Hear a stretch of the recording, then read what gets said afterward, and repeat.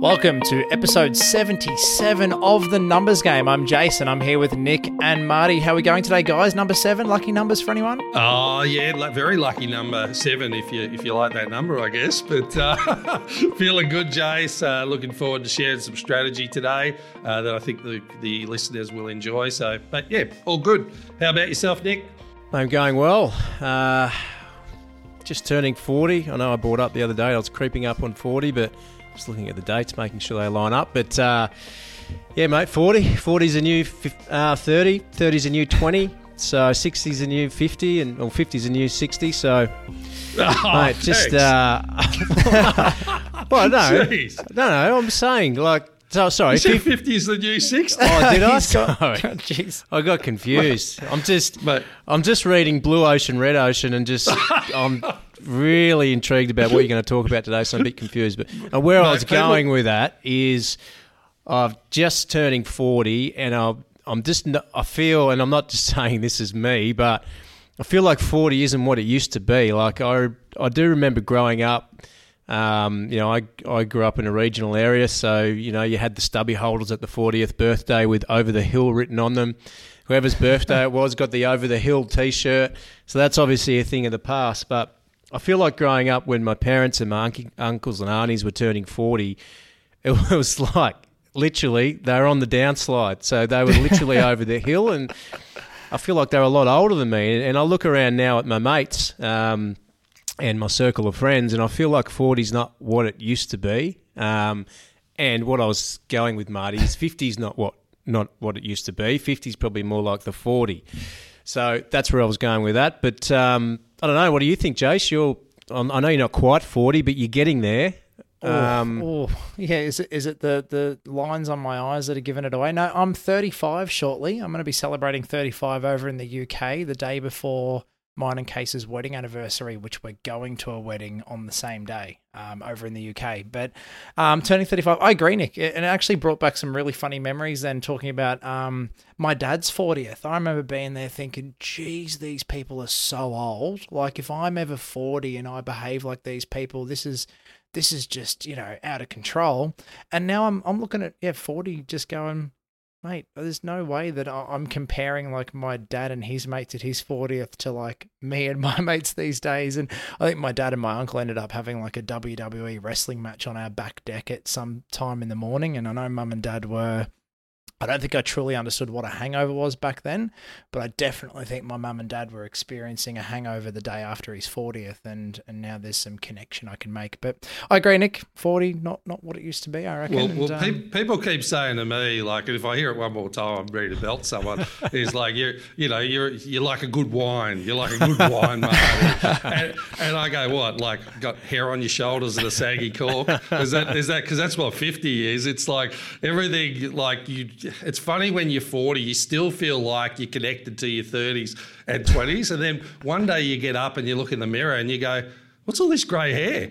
It's like a shock, and it's just weird. All of a sudden you hit that patch and you go, gee, everyone seems to be operating a lot faster than me all of a sudden, when I used to feel like I operated at that optimal level. So you just have to, it's like how I describe it is, sometimes you used to open the batting at cricket. Sometimes you got to accept your role at the number 6 position and just make a healthy contribution to the team. And it's like, they're the sort of things you have to adjust using all the wisdom you've picked up over the years. But it's certainly, it's not the new 60, but I feel like I'm in real time at 50. Anyway, enough about age. Let's talk into some old man strategy here. I was reading a piece during the week which I thought was pretty relevant in more challenging markets for business owners, and thinking, all right, what could we give people, and what could we utilise in our own businesses to keep testing ourselves and getting better? And I come across this piece called Blue Ocean Strategy. And I actually really liked it, and I'll give you a little bit of context. Blue Ocean Strategy is a simultaneous pursuit of differentiation, I can never say that word, differentiation, and low cost to open up a new market space and create new demand. It's about capturing and creating uncontested market space, thereby making the competition irrelevant. It is based on the view that market boundaries and industry structure are not a given and can be reconstructed by the actions and beliefs of industry players. So I really like this on two components. They talk about red oceans as well. And red oceans are when you're in an existing ecosystem of industry where there's high competition in the space, the boundaries are defined through regulation, and the only way to outperform your rivals is basically trying to take their market share. So the blue ocean strategy was really appealing because it was about, okay, given what you have as a business, how do you create an uncontested market space? Which we always look to do. How do you make competition irrelevant by what you're producing, and how do you create and capture new demand to the business and break the value cost trade-off that you usually do in systems and businesses that have been around forever and a day, and align the whole system of a firm's activities in pursuit of that difference at low cost and setting yourself apart in the market. I really like this, and when I was reading it, I thought the two areas, I thought about it a little bit differently. Yes, you can create a new market given where you're at because you've got the costing foundations of the existing business, and you can create a high margin entry point into something where there's no competition. But I also like the idea of thinking around a blue ocean strategy in regards to how to differentiate your own business service of where it's at and how you can take it to a new level by advancing it, which other competitors might not be thinking about as well. So this was the piece was written very much about creating a secondary angle of high margins resting on the foundation of cost of what you have. But I also like the application to taking the existing business and what can you do to really create a market-leading service and product that no one else is thinking of. So, yeah, I just thought a little bit of an interesting topic. We've talked about this in regards to creating additional revenue streams off business in the past, but I think this is more a mental strategic piece that so often we get busy, you don't always think about. So, Jace, what are your thoughts on that? Well, Marty, originally when you talked about red ocean, blue ocean, when we were doing some episode planning, I was struggling to grasp it. And I think it was now that I can feel an example coming out of me. And a blue ocean strategy example was Tesla. Now it's making sense to me. So he was basically starting to create an uncontested market space. 2001, he said he wanted to put an electric vehicle in the driveway at low cost of every single home in the world, basically. He wanted for like $30,000, he wanted an electric vehicle available for every single home to help climate change and help the planet and get rid of basically using fuel. So he was creating an uncontested market space. He was making the competition irrelevant because if you wanted an electric vehicle, you weren't going to Ford or, BMW or Mercedes at the time. He created and captured a new market. The electric vehicle market did not bloody exist. He broke the value cost trade-off because he was trying to make it at a low cost, and he aligned the whole system for a pursuit of differentiation at low cost. He didn't come out and say, I want to make the most premium, expensive electric vehicles. He was the very definition, or what Elon Musk did with Tesla was the very definition of blue ocean strategy. And I think for me, having that real life example now makes me get it. It's a totally uncontested market space that he entered into. And the book that I read that now all this is coming back to me was called Power Play. It's Elon Musk, Tesla, and the Bet of the Century. And it goes through the whole 2001 timeline to then where he's at today and how basically he nearly went bankrupt over and over and over again for this pursuit of creating an electric vehicle that he wanted to put in the home of every single person who wanted one at a low cost. Phenomenal. I like it, mate. I reckon that's an absolute ripper. And I guess then when you flick over to the red ocean strategy to start to think about it as well, trying to think, maybe Nick might be ready for an example of a red ocean strategy potentially, but an existing market space, beat the competition and exploit existing demand. So, and make the most of the value cost trade-off. So yeah, really interesting stuff. Nick, what are your thoughts? Does the Tesla example help to break that down a little bit too of Yeah. You're a smart guy. No. Well, it depends who you talk to. But I've got another example, and it's in our industry. So I'm actually not sure if this fits into blue ocean or red ocean. And maybe, Marty, you can help me out here. But the example I give is, we've been talking about small business lending the last few episodes. But if we go back a couple of years ago, to get a small business loan, you needed to go to a bank, generally a major bank. If you wanted $100,000, it'd be anywhere from 3 to 6 to 7 to 8 week process, depending.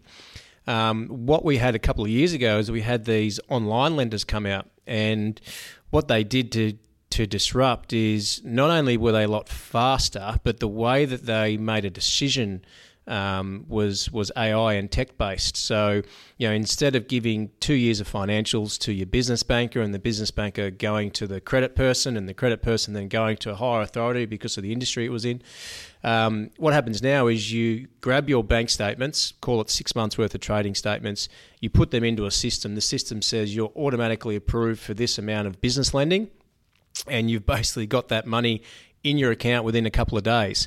So you can go from having no business loan to business loan in a week, and all you're doing is you're sending them some transaction history, which you can download. You can download online. So that completely changed the way business lending was done to small businesses. And I would suggest it was probably 3 years ago that started, and there's some new players coming in now. And what happened is when those new players came in, their rates were quite high. Their interest rates were quite high because there was no competition. As we've seen more and more players come in, it's getting a little bit easier to get that money than it was. The rates are getting a little bit cheaper. So would that be a red ocean strategy, Marty, because it's in an existing marketplace exploiting demand? I think that's a blue ocean strategy, blue? Nick. Yep. Yeah, because of the fact that everything was very much set and forget in the banking world, and they were trying to rip clients off each other really. So this access to funds, which was a market need and market demand for business owners, one of the biggest bugbear of business owners was the length of time it took to get money from the banks.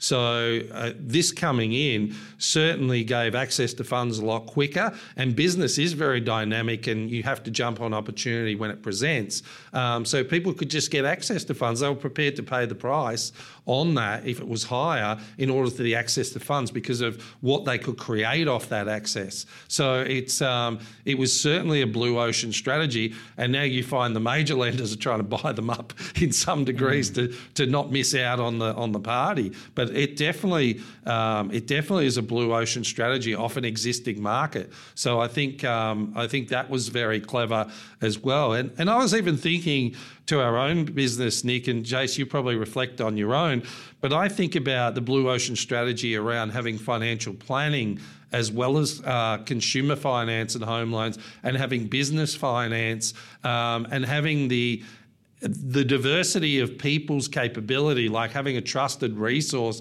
in all those areas, but to have the same experience in what Innovate provides clients as that professional service throughout. And also in regards to just ideas around, having a great back office, not only an international team, but an in-house team, having 5 managers to work on the business, constantly evolving the business, and then also having a marketing strategy to have leads come in, which then our team's good enough to create more opportunities off. So you think about when you're adapting it to an existing, like I think about the 1 or 2 people broking firms out there, which is fine, they can get along, but they just haven't got that scope of capability to really widen their width in the market, regardless if it's a challenging market or a vibrant market. We can still make great inroads off that. So I think there's blue ocean strategy even within the functionality of how you run different components of the business that can set a big moat around your business as a point of difference, where you capture you capture new markets because of the diversity in services and people. So I think you can apply it to a total additional product that wasn't there before at high margins, or you can look to leverage what's there in a new way and use the technique accordingly. Jace, does that resonate? Yeah, definitely. And finding some more examples. My brain's actually kind of ticking now. I think I'm almost ready for the second coffee. I think understanding red ocean, blue ocean strategy is actually really important. And this is such an interesting episode. So Apple was a red ocean strategy when they were just making desktops, laptops, computers, accessory. It was red ocean. It was competing against everyone else. When they became blue ocean was when they launched the iPhone, the iWatch, the iPad. There was nobody else doing it. They went blue ocean strategy and created a different market, something new. So at the time when they launched the iPad, Microsoft was like, nah, we did that. Nobody was interested in a handheld little pad screen. Microsoft thought they were stupid. And Apple went out and did it and created this new market for it. And then the rest of the competitors follow. A red ocean competitor is Samsung. Samsung sit back and wait. They sit back and wait and see what the competition does. Samsung watched all the other TV producers produce these big flat screen TVs. They watched Apple produce iPhones and they sat back and waited and went, we're going to learn, and then we're going to go red ocean. We're going to get in the market and beat them at it, or at least compete really, really well with a differentiated product or a lower cost version. Another blue ocean example, because this shit's really interesting, is Netflix. Netflix were blue ocean. They started off, sending DVDs and the rest, but they created a online subscription version of, and basically killed Blockbuster and Video Easy. So I think as business owners, taking it back to ourselves and our listeners, it's understanding red ocean and blue ocean and basically being able to implement either one of these strategies in your business today to create and to differentiate. I can think of some examples of an accounting firm level, for example, is you can be an accounting firm and you can do compliance, you can do tax returns and BASs and everything else. But where you may have some differentiation and to be able to compete, it's an existing market, but it's something you can do to beat your competition, might be to launch a virtual CFO service. I know that we quite often get clients go, what's next? What's the next level? Almost channeling back to our subscription episode with Mercedes. But what's the next level of subscription that we can subscribe to with our accountant? And it might be to add on monthly management meetings, quarterly reporting, virtual CFO, advisory boards. And that's bringing it back to our level. A client that I thought was a really exciting one, this is probably more blue ocean, getting into an uncontested market space, was Mr. Yum. I don't know if you've been to local pubs and cafes and seen the little QR codes. Before COVID happened, they were the first ones kind of getting out there, putting QR codes on every menu and every table at pubs and bars and restaurants. All of a sudden, COVID hit, and it was better to be, less contact, less staff that were available. So all of a sudden, having customers in a restaurant be able to QR code and order their own food from their table without having to get too close face to face to grab their order. Bang, Mr. Yum exploded. Blue ocean. Nobody else was doing it. Super interesting stuff, Marty. I love it. Thanks, mate. I think, Nick, what are your thoughts in regards to the strategy? Well, I think a lot of listeners will be sitting back going, if they're business owners, shit, I can't be blue ocean. We're talking about Netflix. We're talking about Apple, I'm just thinking, again, I'm thinking about our business. I know you've already brought it up, Marty, but think about your own business and what you can do that's unique. And think about what you can actually make work. So if you can't make blue ocean strategy work, there's nothing wrong with red ocean. If that works for you. And I think one of the things you've got here, Jace, you mentioned this the other day when we were talking about this episode and getting the content ready but the plumber or the fridge mechanic story. And one of the things it's got here with red ocean is make the value versus cost trade-off. So, what is someone willing to pay for your value or for the value that you add? So, if the market cost for a financial planner is $3,000 per year, how do you make your value $5,000 or $6,000? So I'm just thinking about our business owners and they're going, well, I'm in the business. I'm not going to go create a subscription business, but maybe red ocean strategy is right for you. It doesn't have to be blue ocean. So maybe Jace, talk us through that, the plumber and the hammer example, because I think that's really good for our existing business owners to think, to get their mind ticking on what they can do. And hopefully I nail the story and give it justice because, look, and I love it, the red ocean strategy, when you talk about pricing based on value rather than the cost trade-off. So, putting that into perspective of, let's say you got a fridge mechanic who charges an hourly rate versus a fridge mechanic that knows his value or her value for the time, energy, effort, and studies and research and job experience they've got. So the story was, it's the urban myth, urban legend story of there was this restaurant that had a fridge with hundreds of thousands of dollars worth of dry aged meat and stock on hand, and the fridge broke down. And he called around all these different fridge mechanics, and most of them didn't know about this fridge or how to repair it. And he got onto one and said, yep, I can come down and take a look at it. This fridge mechanic rocks up to the restaurant, sees the value of all of this stock that's going to go to waste. It's hundreds of thousands of dollars. And he's got specialist knowledge of this particular fridge. And he said to the restaurateur, the owner, he said, yep, cool, it's going to be $10,000 to fix this fridge. And the restaurateur was like, mate, of course, $10,000, no worries, I'm happy to pay that. Hundreds of thousands of dollars worth of stock about to go to waste. And the fridge mechanic opened up the chamber to where all the different bits and pieces were hidden behind a metal sheet, and he banged it with a hammer in this particular spot, and the fridge came to life. And the restaurateur said, I'm not paying you $10,000 to hit that thing with a hammer. And he goes, I want an itemized bill. He goes, sure, no worries. Itemized bill was handed to the restaurant owner. It said $50 hitting the fridge with the hammer. $9,950 knowing where to hit the fridge with the hammer. So his value in this story was that his knowledge that he'd picked up over time and all his experience of knowing exactly what was wrong with that particular model of fridge, knowing where to hit it with the hammer to get it to come back on and working properly, that's what he charged, his value, not his hourly rate. Any other fridge mechanic could have walked in on that day and charged, $100 service call out fee for his 10 minutes that he was there. But this guy knew his value. The restaurant owner saved a couple of $100,000 worth of stock from going to waste, and time, everything goes on. Now, for some people, they may feel a bit uneasy about charging value versus charging their hourly rate, but this is a big issue in many professional services and many, trades and construction, everything else, of the value of your hourly rate at time versus the value of your knowledge, your education, your skills, being able to charge appropriately for that. So I think that's a great example, Nick. Hopefully I did that story justice from a red ocean and charging value point of view. And I'll just, and I'm not saying this is the right way to do things, but you just look at the trades at the moment. So you've got a massive supply and demand issue. So all of a sudden, if you want to get a plumber, or if you want to get a bricklayer, or whatever you want to have come into your business, all of a sudden their prices have jacked right up because they've got the ability to pick and choose what jobs they do.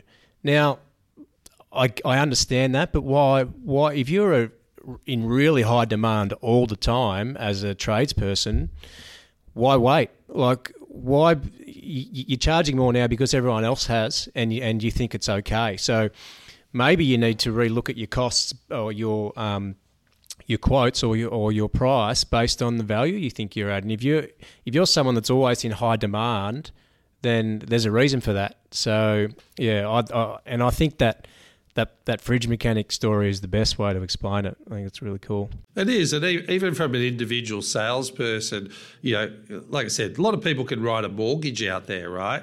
So I go, the thing is to think about, what do you bring to the table as a point of difference? Are you showing people how to reduce their debt? Are you educating them into their next investment property? Are you utilising the people around you to ensure people are protecting themselves against their debt and building their investments for the future? It's so much more than a transaction. So you got to know where to bang that hammer. And it's and I really like that when you're thinking as an individual salesperson, like the real estate agent that sells the house in 2 days. 2 days, it sold itself. Well, no, it didn't. They had buyers. They had a marketing system that brought that buyer to the table. You should be absolutely delighted that it sold in 2 days and saved you a hell of a lot of stress waiting for 2 months on someone that didn't have those blue valuation capabilities. So that's the way to think about it. Coaches as well. I was in that industry. It was notorious for charging by the hour. It's like, people didn't understand their value based on their past experience, in that, if you could package it up and show that business how to grow and know the valuation of that business on that growth and have a methodology to achieve it, that's saving people 5-6 years. You can't charge that by the hour. It's crazy. And that's like your business. I know, Jace, you've got ideas around the virtual CFO and things like that, of where you can really help business owners that don't have that type of guidance. And I love that type of thinking and those ideas, because you bring a different flavour to the whole business that's relevant and there's a direct need. So, it's been a great discussion, boys. 100%, Marty. Well, I'm really appreciative of you bringing red ocean strategy and blue ocean strategy to the table. I think if we look at Google Trends in the next couple of weeks, there's going to be a spike in Googling of red ocean strategy and blue ocean strategy. I know I was one of the statistics just then, sitting there plugging away, grabbing some examples. If you've liked this episode, please remember to like us, follow us, and share us to your friends and family. We're here to provide value, and that's exactly what we hope we're bringing. Give us some feedback if you think that or otherwise. 5-star reviews are the better ones that we appreciate. But for now, it's been episode 77 of The Numbers Game, and until next time, grab your hammer, bang away, game over.